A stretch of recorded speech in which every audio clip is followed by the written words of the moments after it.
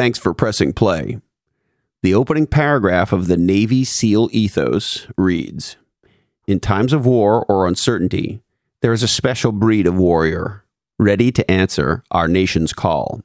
A common man with uncommon desire to succeed. Forged by adversity, he stands alongside America's finest special operations forces to serve his country, the American people, and protect their way of life. I am this man."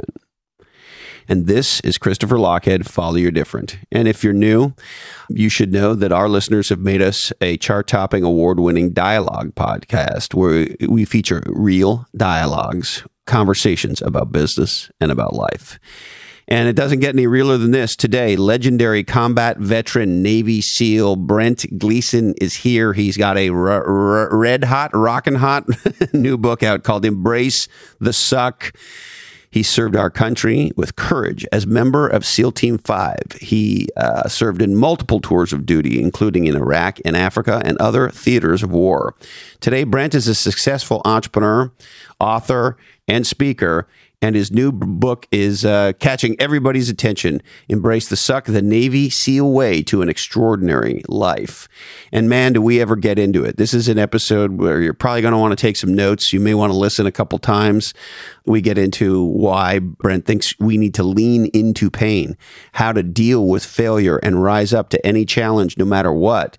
And you might be surprised to hear about what Brent thinks about the similarities between being a SEAL and being an entrepreneur and a business leader. And you may even be surprised to hear that Navy SEALs can sometimes want to shy away from tough conversations themselves. This is a legendary dialogue with a true American hero. My friends at Splunk are the leaders in data to everything. Visit splunk.com/D, the number 2, the letter E. That's splunk.com/D2E. And my friends at Oracle NetSuite are the leading cloud ERP system, and they are the platform you want for your business. Check out netsuite.com/different today and set up your free product tour. And if you're an entrepreneur or you love marketing, why not check out Lochhead on Marketing wherever you get legendary oddcasts. Now, hey ho, let's go.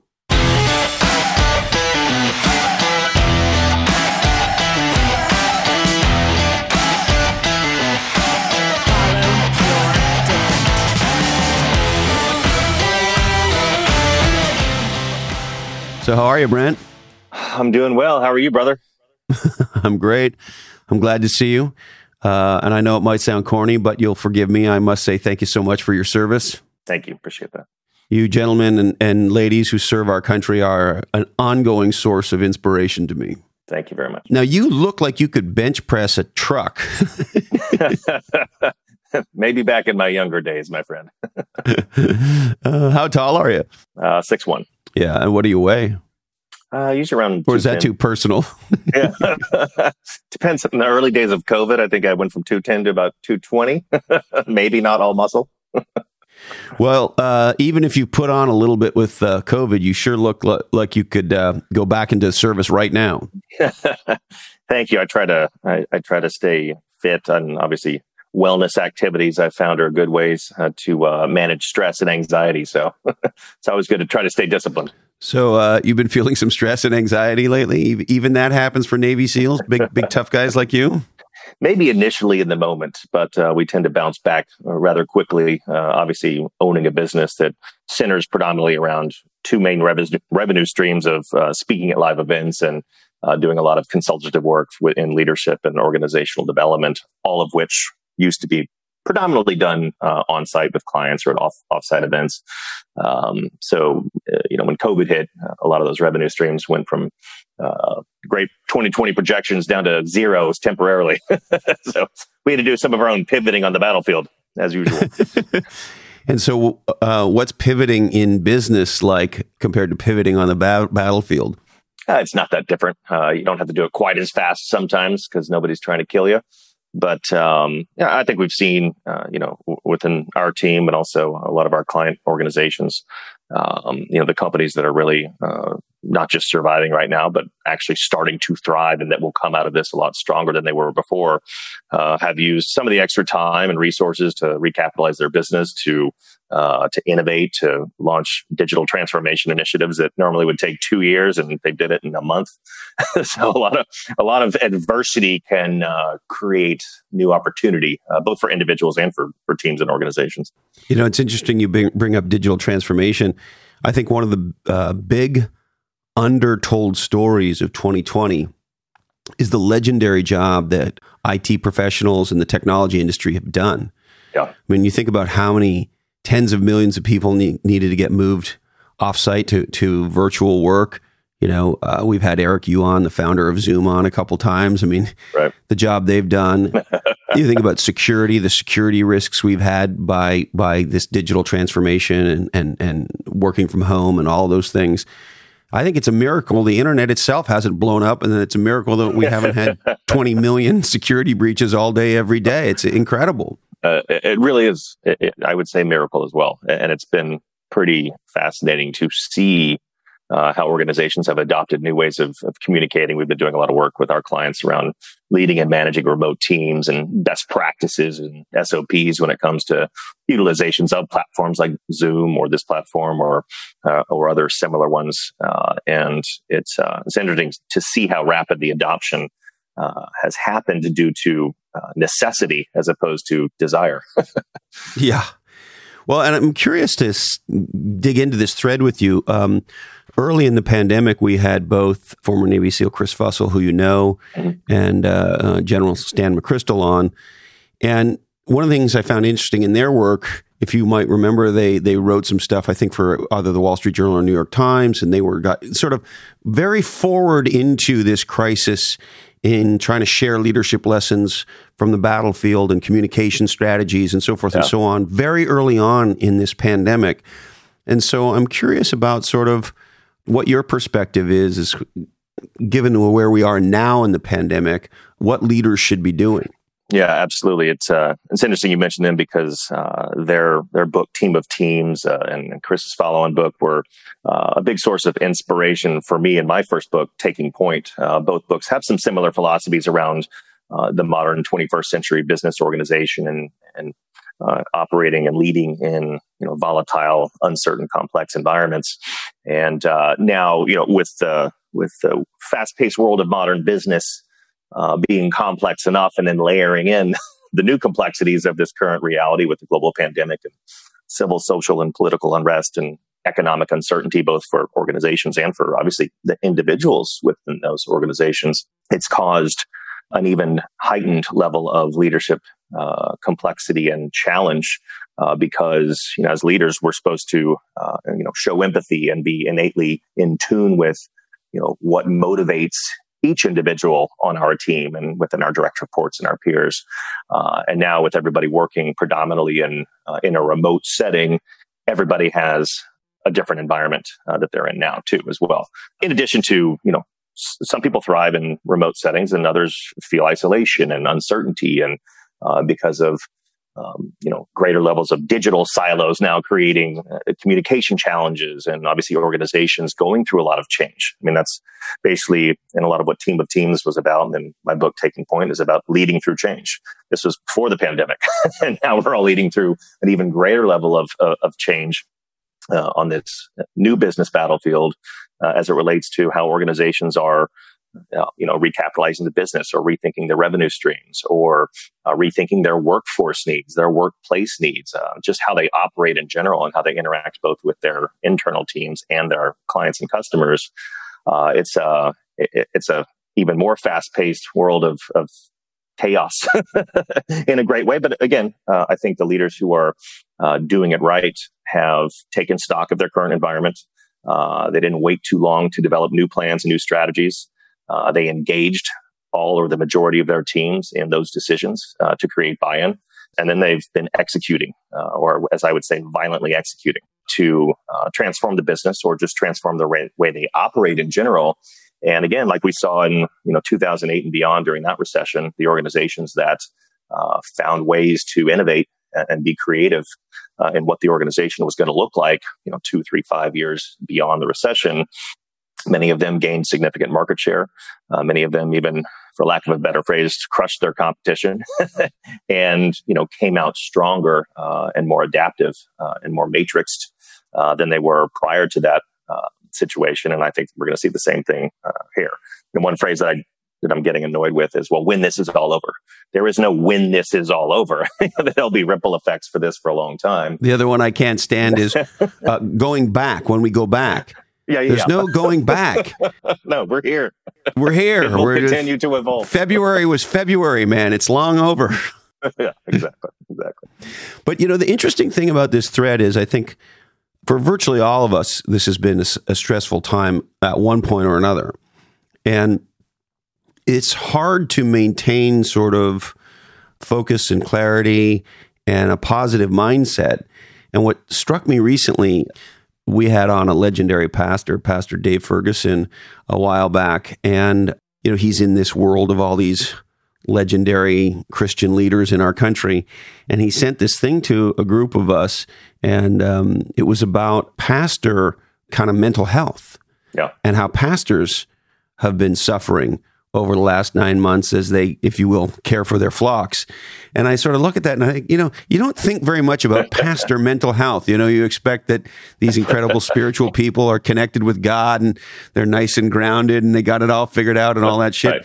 And so when you read like, holy cow, pastor mental health is an issue, the reality is whether it's a military leader or a business leader or just in our own households and our own lives, this has been a jarring experience for many of us, including pastors. And so, what does that make you think about this current environment, particularly given that it's going to be tough for an ongoing period of time? Well, interestingly, I know we might talk about this in a bit, but I have a new book coming out in December, which is it's titled "Embrace the Suck: The Navy SEAL Way to Such a legendary title." Well, did anybody say to you, "Hey, Brent, people want feel good shit. They want 7 steps to happy, and embrace the suck might." Well, I'll tell you, and it's a good segue into talking about mental health and how people can evolve through adversity and embracing suffering and uncertainty. But obviously, going into that project, I didn't realize 2020 was going to suck as bad as it has. So selfishly, I think the timing of the way to go on the timing.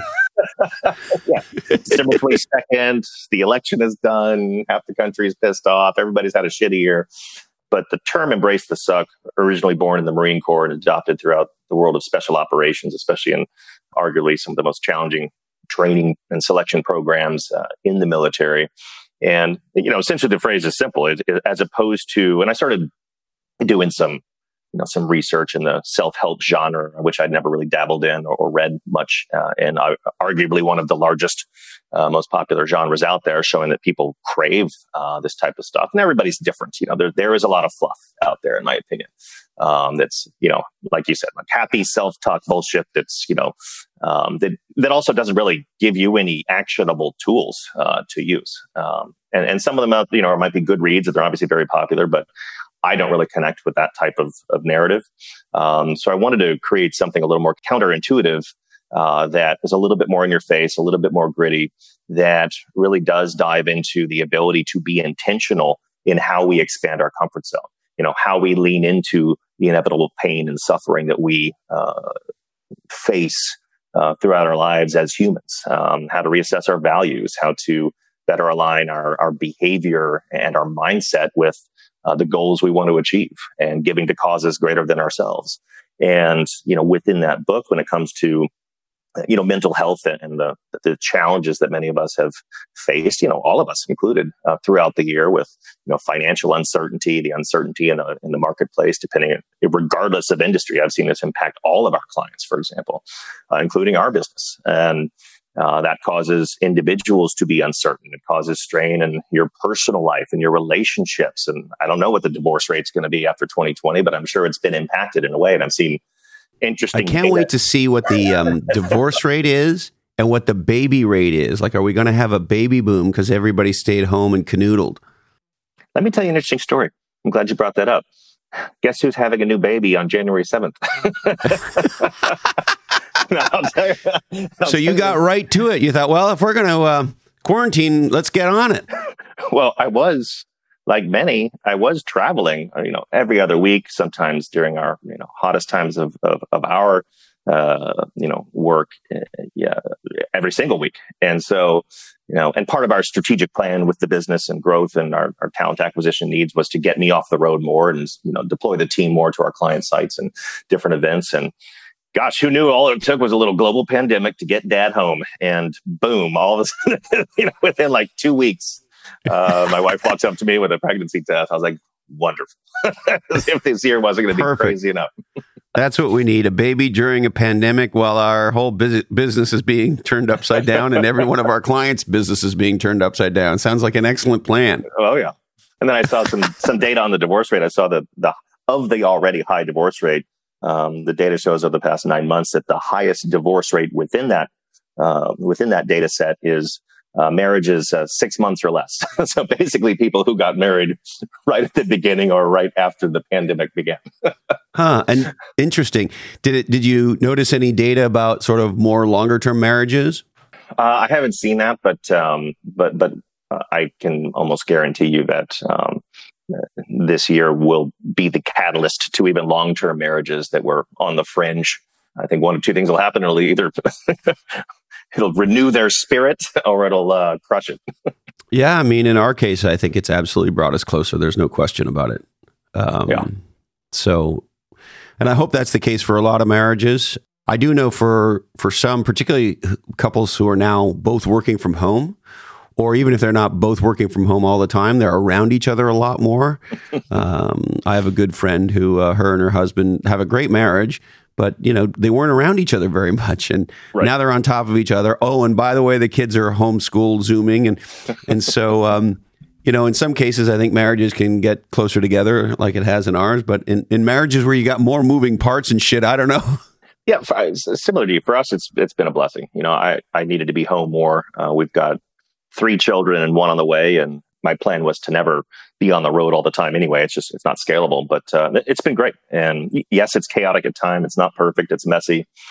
We do have an office. Our corporate headquarters is literally 2 minutes down the hill from my house. So I do have a refuge to escape to, especially when it comes to doing client events virtually and things like that. There's a way to prevent children. Did anyone explain that to you guys? I don't know about that. I haven't heard about that. So is 4 the new 2? Is that what's going on? I guess so.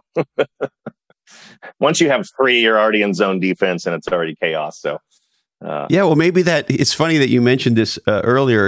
Right in the very early part of your book, you've got this whole concept you introduce, of course, of leaning into the pain. And I love the headline, "Pain Don't Hurt."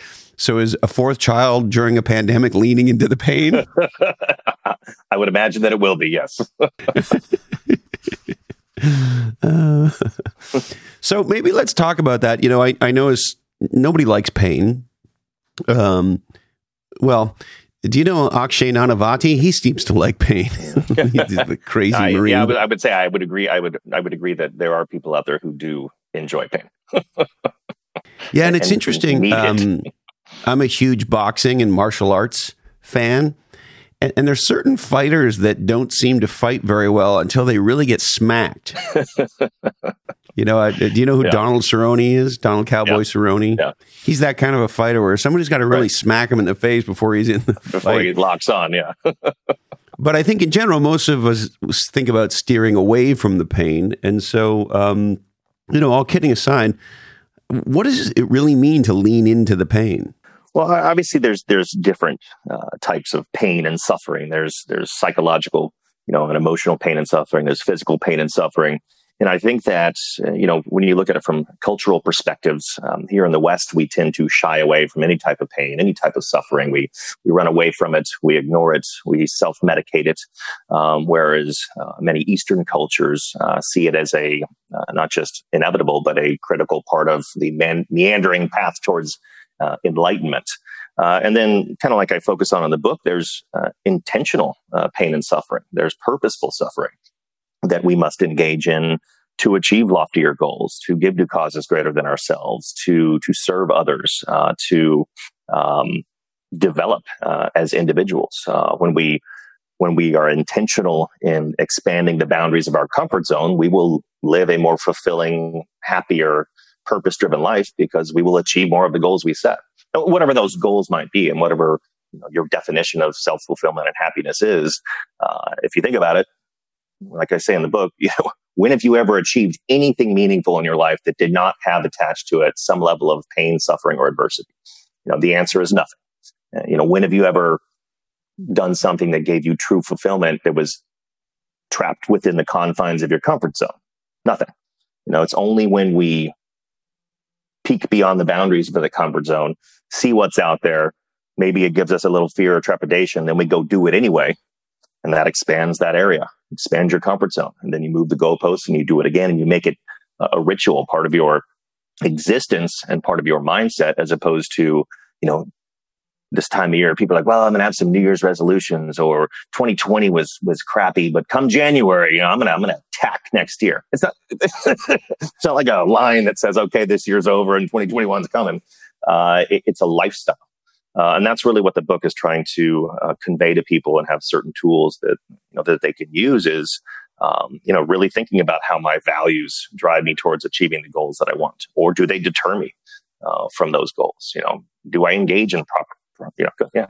We seem to live at a time, Brent, where it's all about comfort and it's all about convenience, and of course, some of these things have been accelerated because of the pandemic, right? Whether it's having Instacart bring you your groceries, or DoorDash bring you a meal, or of course, Amazon, et cetera, et cetera. And so in some ways, the pandemic maybe is accelerating some of these comforts, if you comforts, if you will, that are making us lazier and lazier. Sometimes I wonder if the problem with humanity is, we don't know where our food comes from, right? Like, we're just, shit is so easy on so many dimensions, and the technology and the delivery and, I guess, long way of saying we could all turn into couch potatoes very quickly here and convince ourselves that success equals comfort. Right. And, when it comes to, I like the topic of fitness, for example, because it's easily measurable. And I've seen, some of my, friends and colleagues are, over this past year, they've taken advantage of a renewed schedule or life situation, and they're in the best shape of their entire lives. And then I've seen the opposite happen too, where people are like, well, can't go anywhere, can't do anything. So I guess I'll just, like you said, sit on the couch and watch TV and eat shitty food. Don't forget, drink a ton of alcohol. Well, that's kind of a given, my friend. But you can do both. But yeah, I think that, our current culture, then if you think about, our children and the whole, everybody gets a trophy culture, and it's all got to be inclusive, and all these types of things, where we're literally crippling, our younger generations. The other one that drives me crazy is everybody gets the same amount of time on the field, right? So the shitty kids aren't on the bench anymore. The good kids are benched while the shitty kids are losing the game. They do that now. Yeah. Well, we got to take care of their mental health and make sure they feel included at all times, and make sure they know they don't have to actually work for it. Maybe they should get better at baseball or soccer or football or wrestling or ballet or whatever the thing is, instead of getting equal time, even though they suck. Yeah. Put in the time. Be disciplined. I wrote a funny story in the book about I get it. He's 4, but he was playing soccer, and you know what 4-year-old soccer is like. But they were. Yes. There's one story where he was. And let's just say, I get it. He's 4. I don't want to sound like a jerk, but his level of discipline and personal accountability on and off the field could have been a lot better. And so when he was on the field, there was one time during halftime that the parents bring, where we lived, his ridiculous snacks. There was like a whole box of fried chicken fingers. And so Ryder was on the field of battle in the middle of the game with a chicken finger eating while he was supposed to be playing and supporting his team. And this was the last game of the season. And they do a trophy ceremony, and coach is like, all right, I'll give you guys a hint, this next trophy, who does it go to? He likes to meander the field eating chicken fingers during the game. All these hands shot up. They're like, it was Ryder. And so we got his trophy, and he was exuberant. He was so thrilled that he got his first trophy ever the whole way home. He was like, can you believe it? Can you believe it? So as soon as we got home, I ripped that trophy out of his hand, and I said, we do not support mediocrity in this house. And of course, I'm joking. I helped him find a prominent place for it in his bedroom and congratulated him once again. Oh, on the trophy for the best chicken finger eating? Exactly. Now, you super ding-dong Navy SEAL guys are big on discipline. And one of the things I appreciated in your book is this whole chapter on taming the tiger. And I love this quote: "I can resist anything except temptation." Oscar Wilde. And so I think when a lot of us hear you guys who inspire us and we appreciate so much, and we I love reading all your stuff, right? And you say, okay, well, that's all real great. And man, I feel like a beer, right? And so that's a very real thing that we all face. And ultimately, there are these choices, these little forks in the road, and some of them are giant and some of them are just little. Am I going to have a beer, or am I going to go for a jog, or whatever the case may be? And so you dedicate a chunk of your book to this notion of taming the tiger. And so can you kind of open this up for me, Brent? Well, yeah, it really comes down to limiting our choices. We are inevitably tempted humans. There's, especially now in this, the age we live in, where it's not just about being lured down a dark path to do bad things all the time, but just being distracted by competing priorities, distracted by other opportunities that I'm putting huge air quotes around, whether that be in your professional life or your personal life, things that deter you from the goals you actually want to achieve, or the relationships you should be mending or focusing on. And so really, I start that chapter off with kind of a fun sort of parable about temptation tiger and what he's all about. But really, it does come down to, I like the philosophy of just simply limiting your choices. For example, when I prior to joining the Navy, I was working in finance in downtown Dallas, and basically one of my buddies from Southern Methodist University, he had a childhood vision and dream of becoming a SEAL. And this was pre 9/11, just pre 9/11. So a little bit different notion during peacetime, still a call to serve and very noble, but not the same as, special operators or these young guys I mentor go in and now that they know they're going to go downrange and go to war. And we started training together, and still I had no real intention of joining the military. But over that time, I started reading about the history of the naval special warfare community and the mindset, and the grit and the resilience and the dedication and focus that these operators have to have just to successfully navigate the training pipeline, which has arguably an 85 to 90% failure rate of capable candidates that begin. Yeah, so it's not like you're people just trying accepted into the. Yeah, it's not just anybody, and then 90% failure rate. It's highly capable candidates who are accepted to the program and then still do not make it. And so going back to temptation and discipline and focus, for me and for many, and for these young guys that I mentor now, gosh, I mean, they are so impressive. They take focus and dedication to to the next level. Where when I did finally make that decision to leave what was a relatively lucrative job in finance and a nice apartment in downtown Dallas to enlist in the Navy, I had been training, yes, but not with the purposeful intent of joining.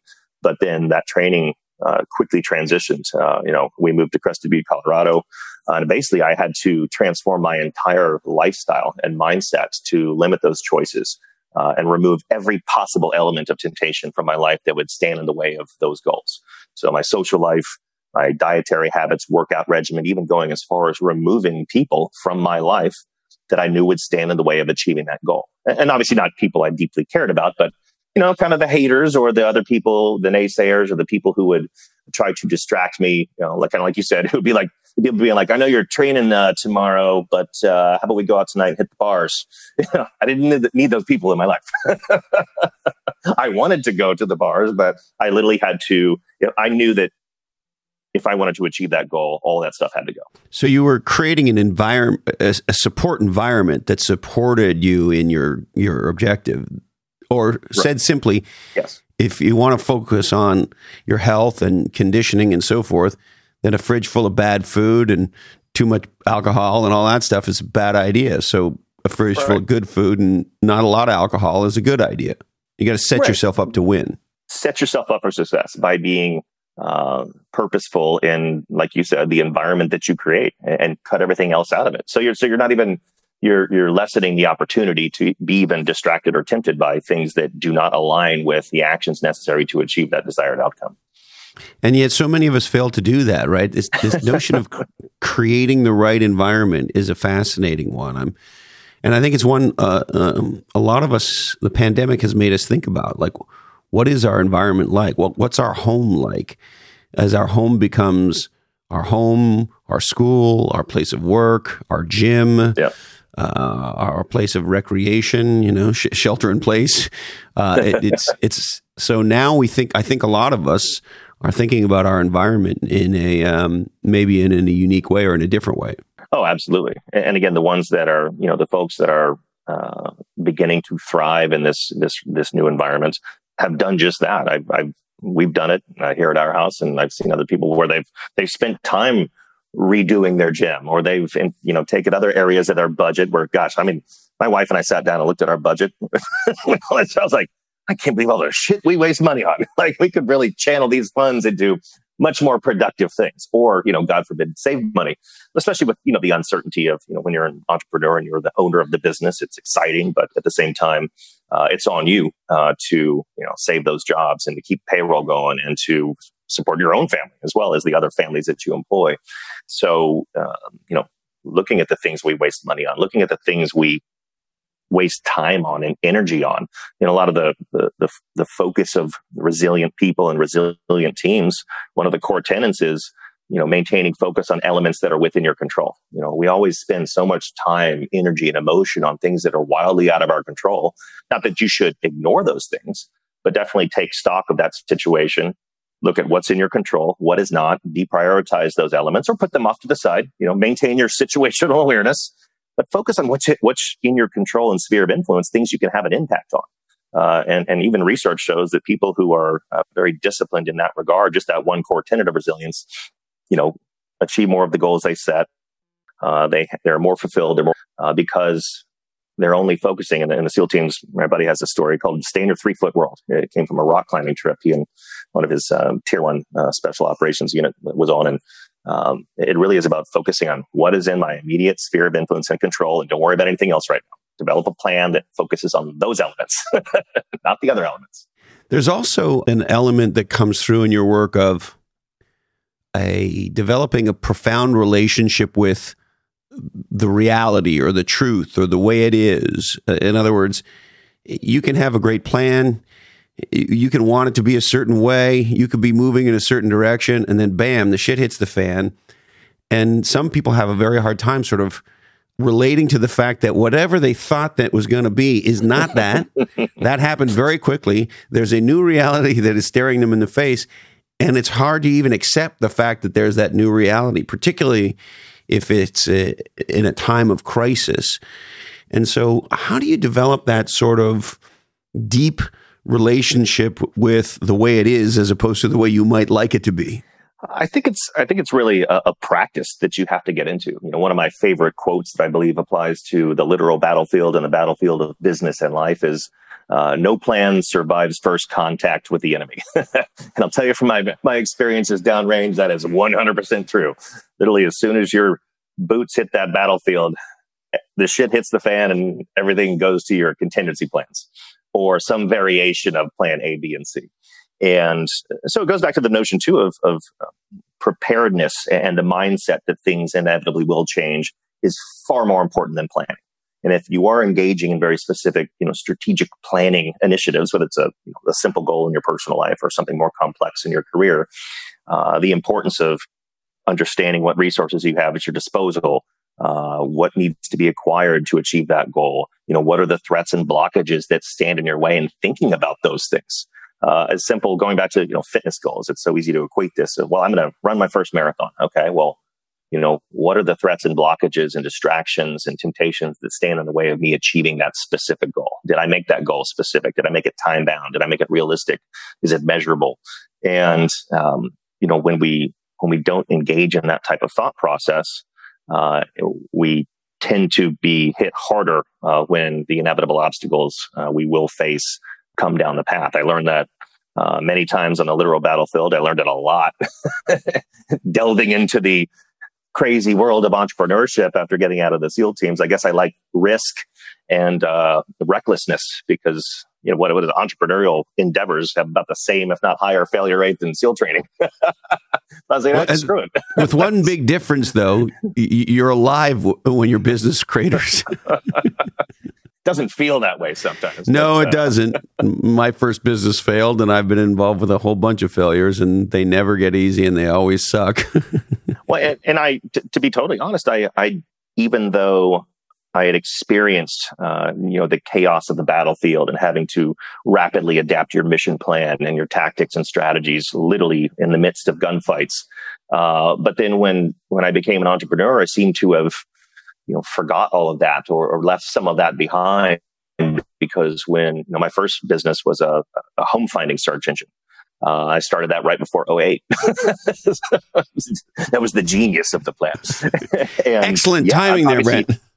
It didn't implode. We were well capitalized and we'd raised money. It didn't implode overnight, but gosh, these were challenges that I had never faced. And I think oftentimes when we're just like the bud student going through the early stages of SEAL training, it doesn't matter how well prepared you are, how much you've trained, you will be put in crucibles and situations with emotional and physical pain that you've never experienced, that you couldn't replicate in a different environment, regardless of how hard you train.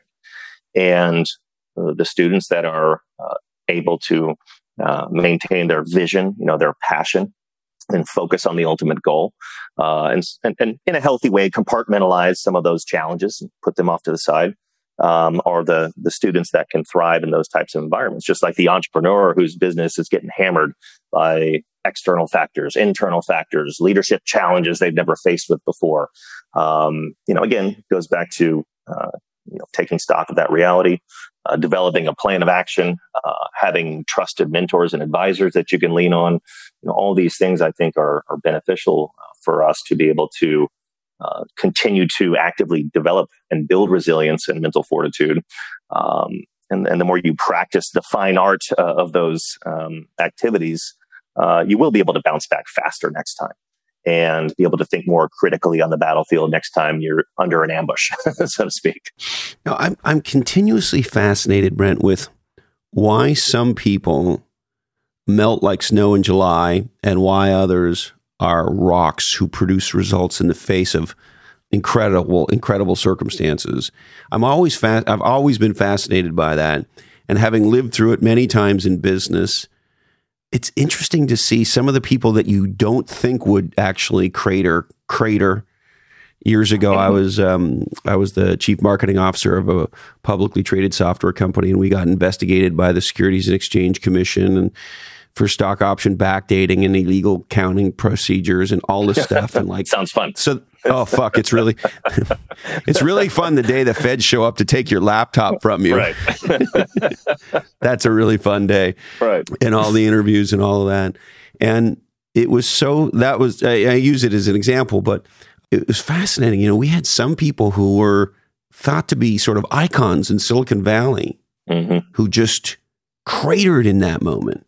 And then we had others who stood up, like Giora Yaron, who became our chairman at the time. He's now the chairman of Tel Aviv University, an incredible man with a very serious military background. And he stood up and he took the chairman job. He was on the board, and not only did he not quit, he said, yeah, I'll be chairman and I'll deal with the SEC and I'll deal with the regulators and the government and the accountants and the lawyers and bring them on, right? And he was this incredible leader who stood up. And so I'm always fascinated by that. And I'm curious what insights you have that could sort of show us how you be that person who stands up like Giora as opposed to many of the others who melted.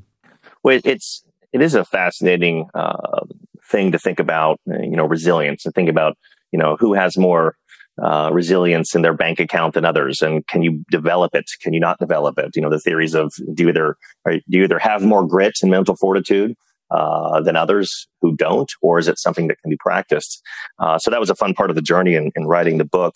And interestingly, to go back to the fascinating social experiment that is SEAL training is, let's say for simple math, you start with a class of 200 highly capable candidates.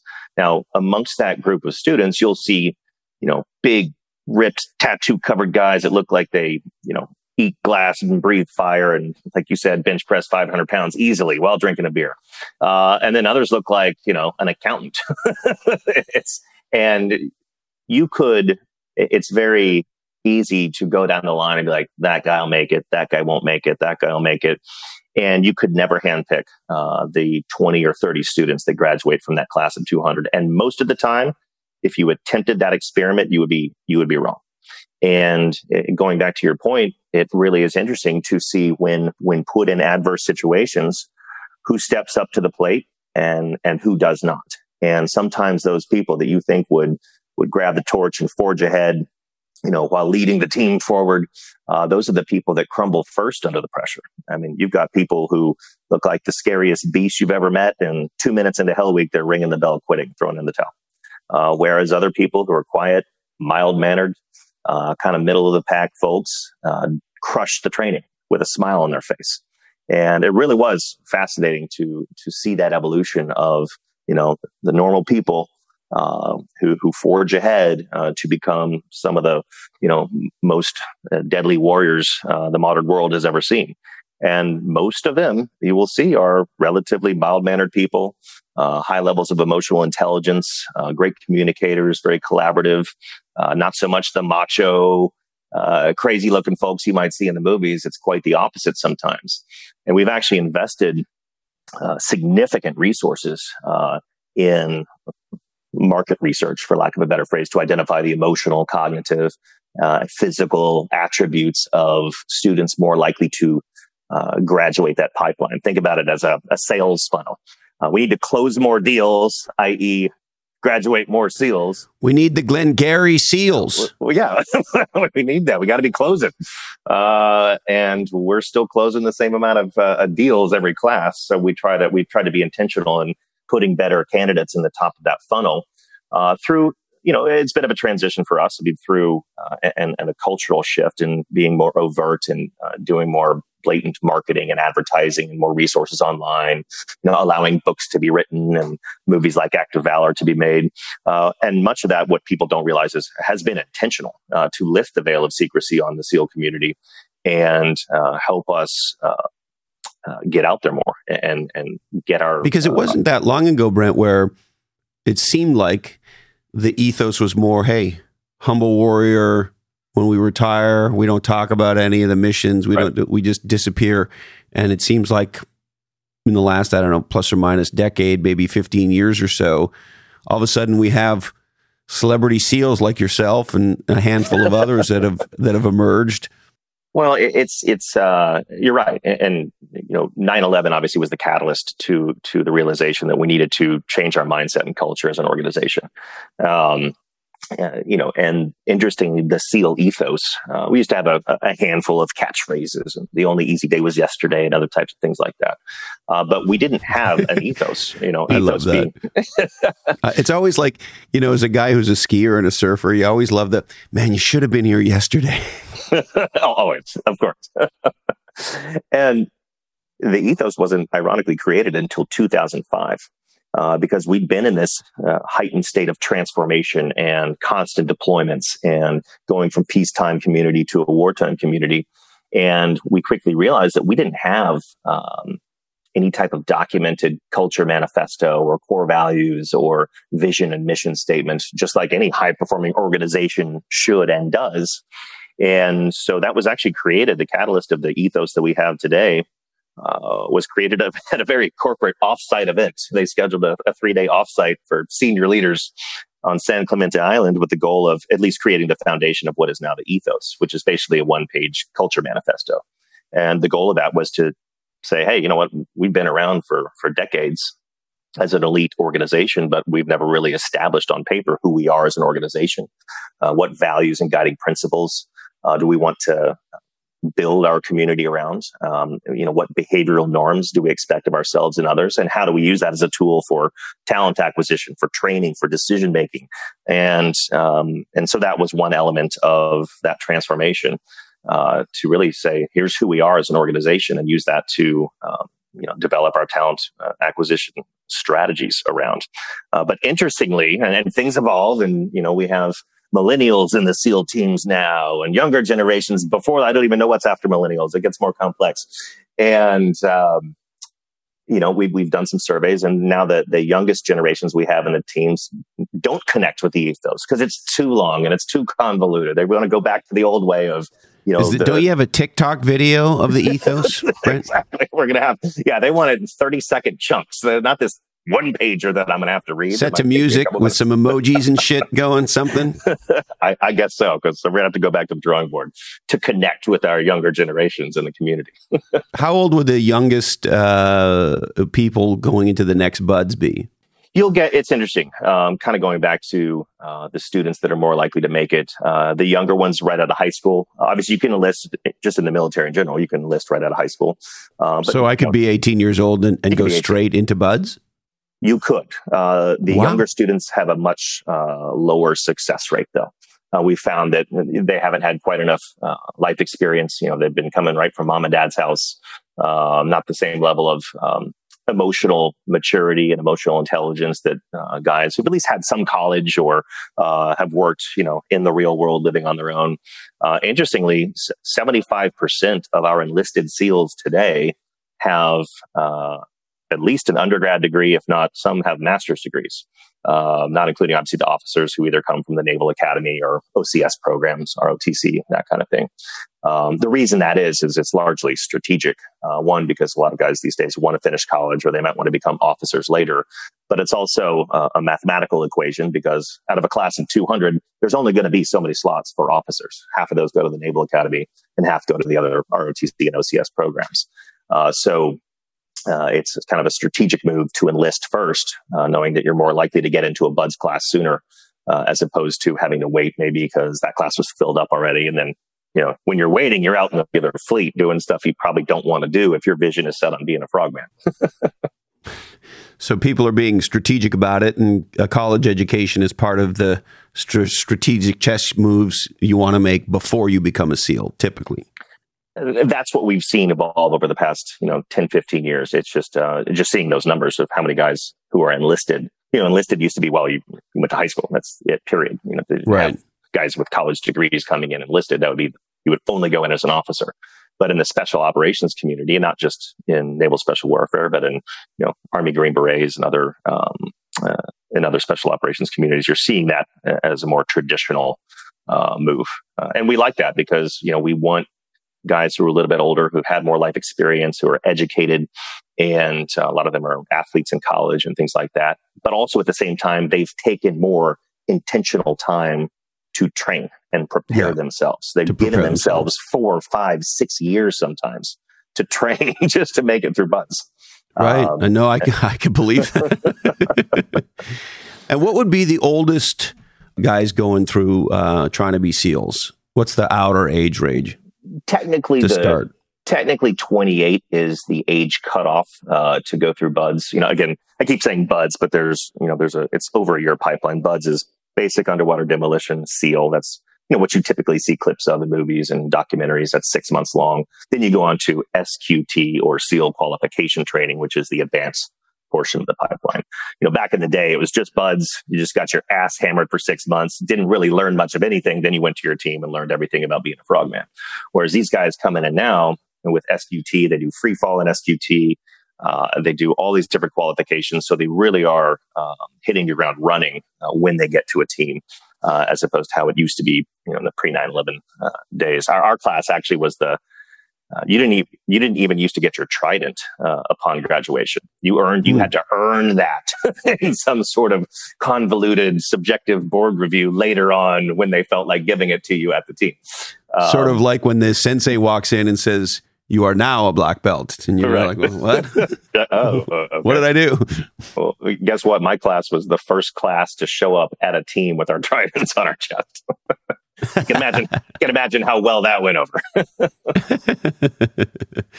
Now, I'd be remiss, Brent, if I didn't ask you about failing. It's another one of my favorite topics, and one of my favorite expressions is you can't be a legend unless you're a loser.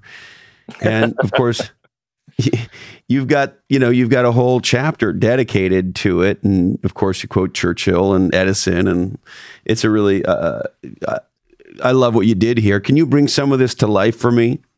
Sure. I mean, it really goes down to the definition of true failure. I mean, we all will fail. I call them micro failures. These are the obstacles or the mistakes we make, or our businesses that might fail. But there's no destination, in life. It's a continued journey, whether it be in business or your personal life or the goals you're trying to achieve.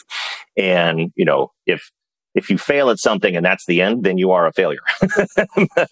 But if you fail at something or hit a roadblock, hit an obstacle, and take stock of it, learn from it, move on, continue down that path, or possibly sometimes it's appropriate to select a new goal or variation of that goal or target you're trying to achieve, then you're just learning.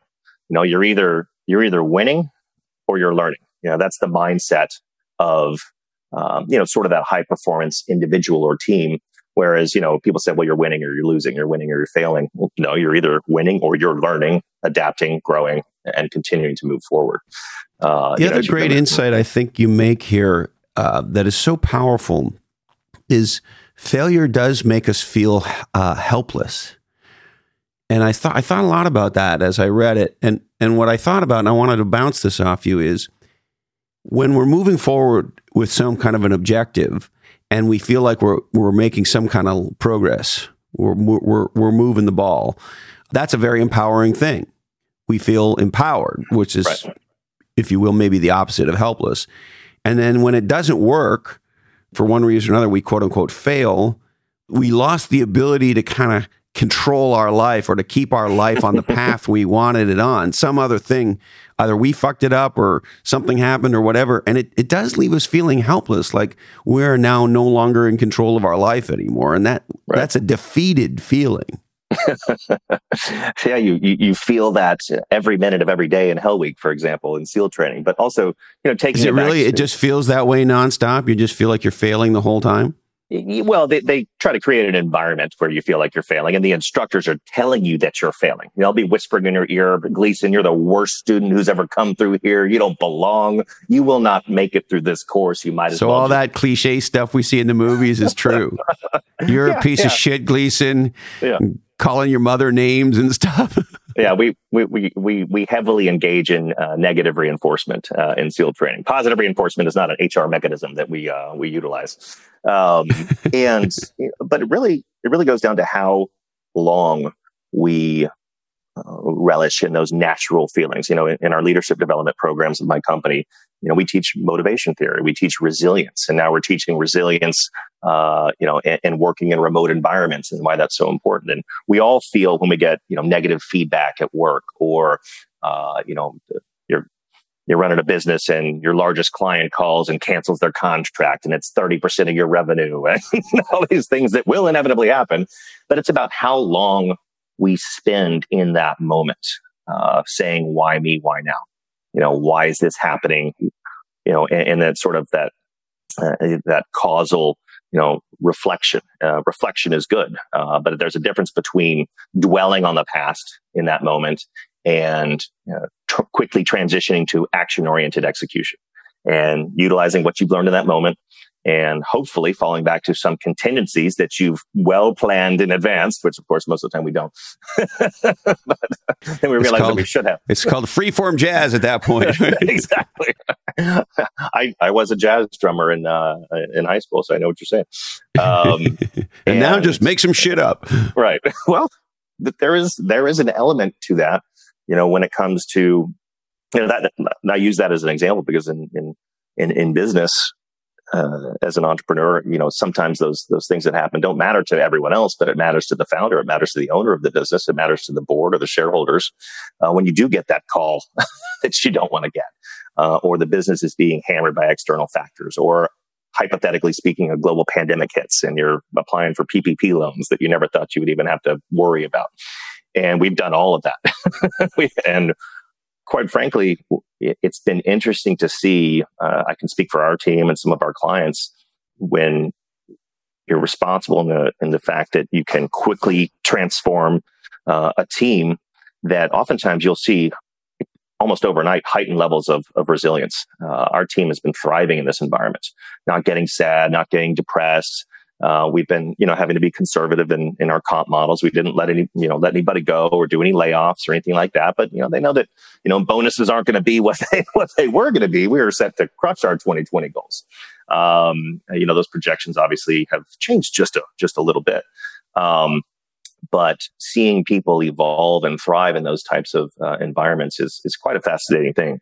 And, we're seeing that with a lot of folks these days. And obviously, we're seeing the opposite with many. But it's very hard to pin down, unless you know people very well, who will stand up in the face of adversity. And like you said, who will melt like a snowflake almost immediately, even though they're the people that you thought would react in an opposite manner. And I know one thing for sure, and I imagine it's incredibly important in your world. Once you know you can count on somebody because you have been through some fire with them, you want to be around them forever, and you want them in the fire. Yeah. Well, it's interesting. One of the things we weigh heavily is, from a data perspective in SEAL training, is peer reviews. Just like in the corporate world, and we teach our clients this, is doing anonymous 360 reviews, and so that as leaders or as just team members, our own personal perception of our performance or leadership capability is the worst possible way to really identify how good you're doing. What do you mean? My own personal PR about how awesome I am is not. Why not ask everyone else? Because they'll let you know. And so one of the things we do during BUD/S and advanced training are regular peer reviews. In some environments, it's called top 5, bottom 5. Essentially, we're ranking who we believe the top performers are in the class and why. And then we're ranking who we believe the bottom 5 performers are in the class and why. And to your point earlier, the ones landing in the bottom 5, it's not because they're not the fastest runner or fastest swimmer or best shooter in the kill house or on the sniper range. It's behavioral. They lack accountability. They lack resilience and discipline, the ability to collaborate and communicate, and essentially the ability to put the needs of the person to their left and right beyond their own. So to your point, they're the person you don't want to be standing next to in a gunfight in Ramadi, whereas the other ones, you're going to want to be standing in front of them, beside them, behind them, every minute of every chance, because they've proven their ability to be steadfast and to be reliable. Yes. Now, I know I can't take your entire life I could easily do a 12-part series with you. But for sure, you mentioned something, sort of the middle of the book, about do something that sucks every day. And it sounds like such counterintuitive advice, but I loved it. It reminded me, I think it was Peter Drucker years ago when I read the Effective Executive. If I remember right, he says when you're sort of planning out your day, do the shit on your to-do list that you least want to do first. And I was like, yep. I think Brent might have been reading some of that Drucker, but there is something about doing shit that sucks every day, pushing yourself, making yourself uncomfortable.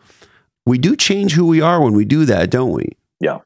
And it's one of the avenues I take within that chapter. The phrase I borrowed from my friend and teammate, David Goggins, who wrote the foreword. Many of your listeners will know who he is. He doesn't have 3 million Instagram followers for nothing. But another one of you celebrity SEALs. How many of you guys are there now? There's him. The number's growing. There's who? I said the number is growing. The number is growing. There's at least half a dozen of you. Well, and we all kind of fall into different categories. I mean, David's obviously known in the world of, being an elite athlete and an ultra marathon runner and motivation. Whereas, I kind of fall into the category, really more around business and leadership and organizational transformation. But, the phrase means, do something that sucks every day. Essentially, it's being intentional about pushing the boundaries of your comfort zone. I take it a little bit further when thinking about goal setting. So let's say there's some particular, personal or professional goal that you have, there will always be associated with that goal things that make you uncomfortable, things you don't like doing, things you kind of suck at. Those are the things that you need to intentionally practice on a regular basis so that you can achieve that goal.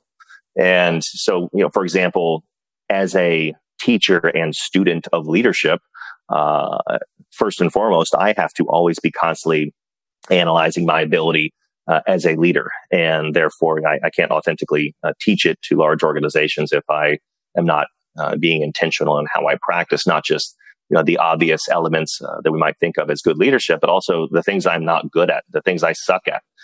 Interestingly, on the literal battlefield, I will run to the sound of gunfire and conflict. But for whatever reason, in an organizational setting, or even sometimes at home or in my personal life, I struggle with conflict resolution, or having difficult conversations, or conversations that are going to stress me out, or the angry client who I know has called me 3 times and I owe him a call and it's not going to go well, or my wife has a conversation she wants to have with me, or my kids, or all of the above. I tend to, or have tended to in the past, avoid those things at all costs, delegate them to others, or just push them back on my to-do list as opposed to pushing them forward. So Mr. Tough Guy Navy SEAL, when somebody wants to have a tough conversation, maybe you can have that over there with so-and-so instead. How about you tackle that one for me? Yeah. So we're not perfect, my friend. We're not perfect. But because that has been something, and that's been identified in peer reviews that I've done, or coaching that I've had, that's something that I struggle with, and my wife reminds me that I struggle with that all the time. She's very good at being my own personal coach, as wives have a tendency to be. I have one of those too. And she's more of a right between the eyes. Do it now. Pick up the phone. Call them now. Call that person now. Just get it over with.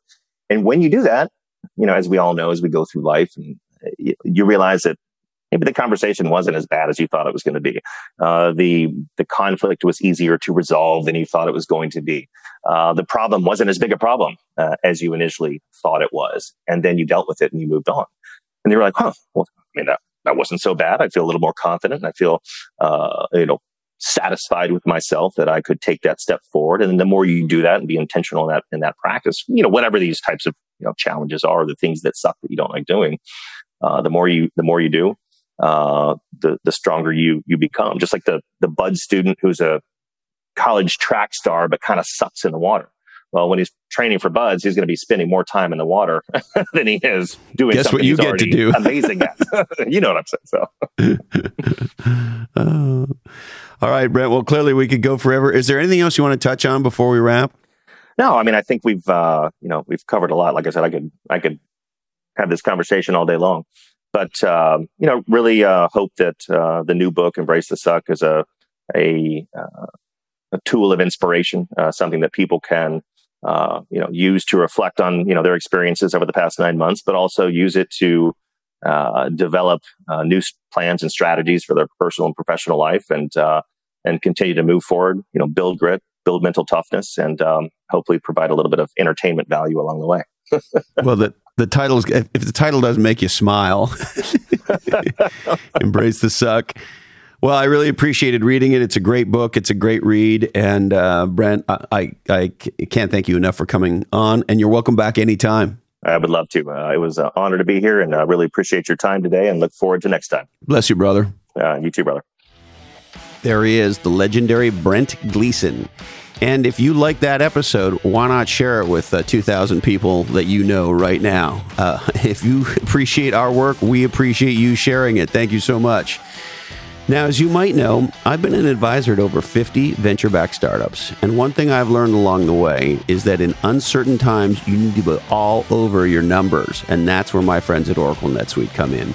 They give you the visibility and control you need to manage every penny with precision, and so that you can make the critical decisions you need for your business to survive and thrive. Check out netsuite.com/different today, and there you can set up your free product tour. That's netsuite.com/different. And one thing that's become incredibly clear, data is an essential service, and digital companies and digital government agencies outperform those enterprises who are not leveraging the power of data. That's where my friends at Splunk come in. They are the category queens and kings of data to everything, bringing data to every question, every decision, and every action. Visit splunk.com/D2E today. That's SPLUNK.com/D, the number 2, the letter E. And my friends at onelifefullylive.org are the nonprofit helping you dream, plan, and live your best life. Check them out, the number onelifefullylive.org. And I also want to encourage you to pick up a copy of Brent's new book, Embrace the Suck. It's out. It's great. I read it. It's fun. It's insightful. It makes a great gift. We're produced and edited by my friend Jason DeFilippo, the GOAT, the greatest of all time in podcast production. Technical awesomeness around here by Jamie J. and Sarah Knox. Show notes by Diane Gervasio. I also need to remind you that this oddcast is the sole property of the Lochhead Oddcast Network. All rights do remain perturbed. And clearly, we get created in a studio that does contain nuts. I don't feel hardy. Hardy? I do feel hardy, but I don't feel tardy. I think that's what David Lee Roth said. Remember to spread podcasts, not viruses. Listen to Donnie Parson. Yeah, I think Donnie Parson was Dolly Parton's cousin. Listen to Dolly Parton. Don't forget Johnny Cash was right. And you know what? Stay legendary out there, folks. It's crazy. I'm so stoked that you are spending part of this time in your life with me and the rest of us that produce this oddcast for you. Candy Dandy keeps all the trains running on time. Love you, Mom and Dad. And hey, Colin, this oddcast really ties the room together, doesn't it? Today, our deepest apologies go out to Carson Sweet, CEO of Cloud Passage. Sorry, Carsey. We just ran out of time for you. That's it, my friends. Thank you so much. And until we're together again, follow your different.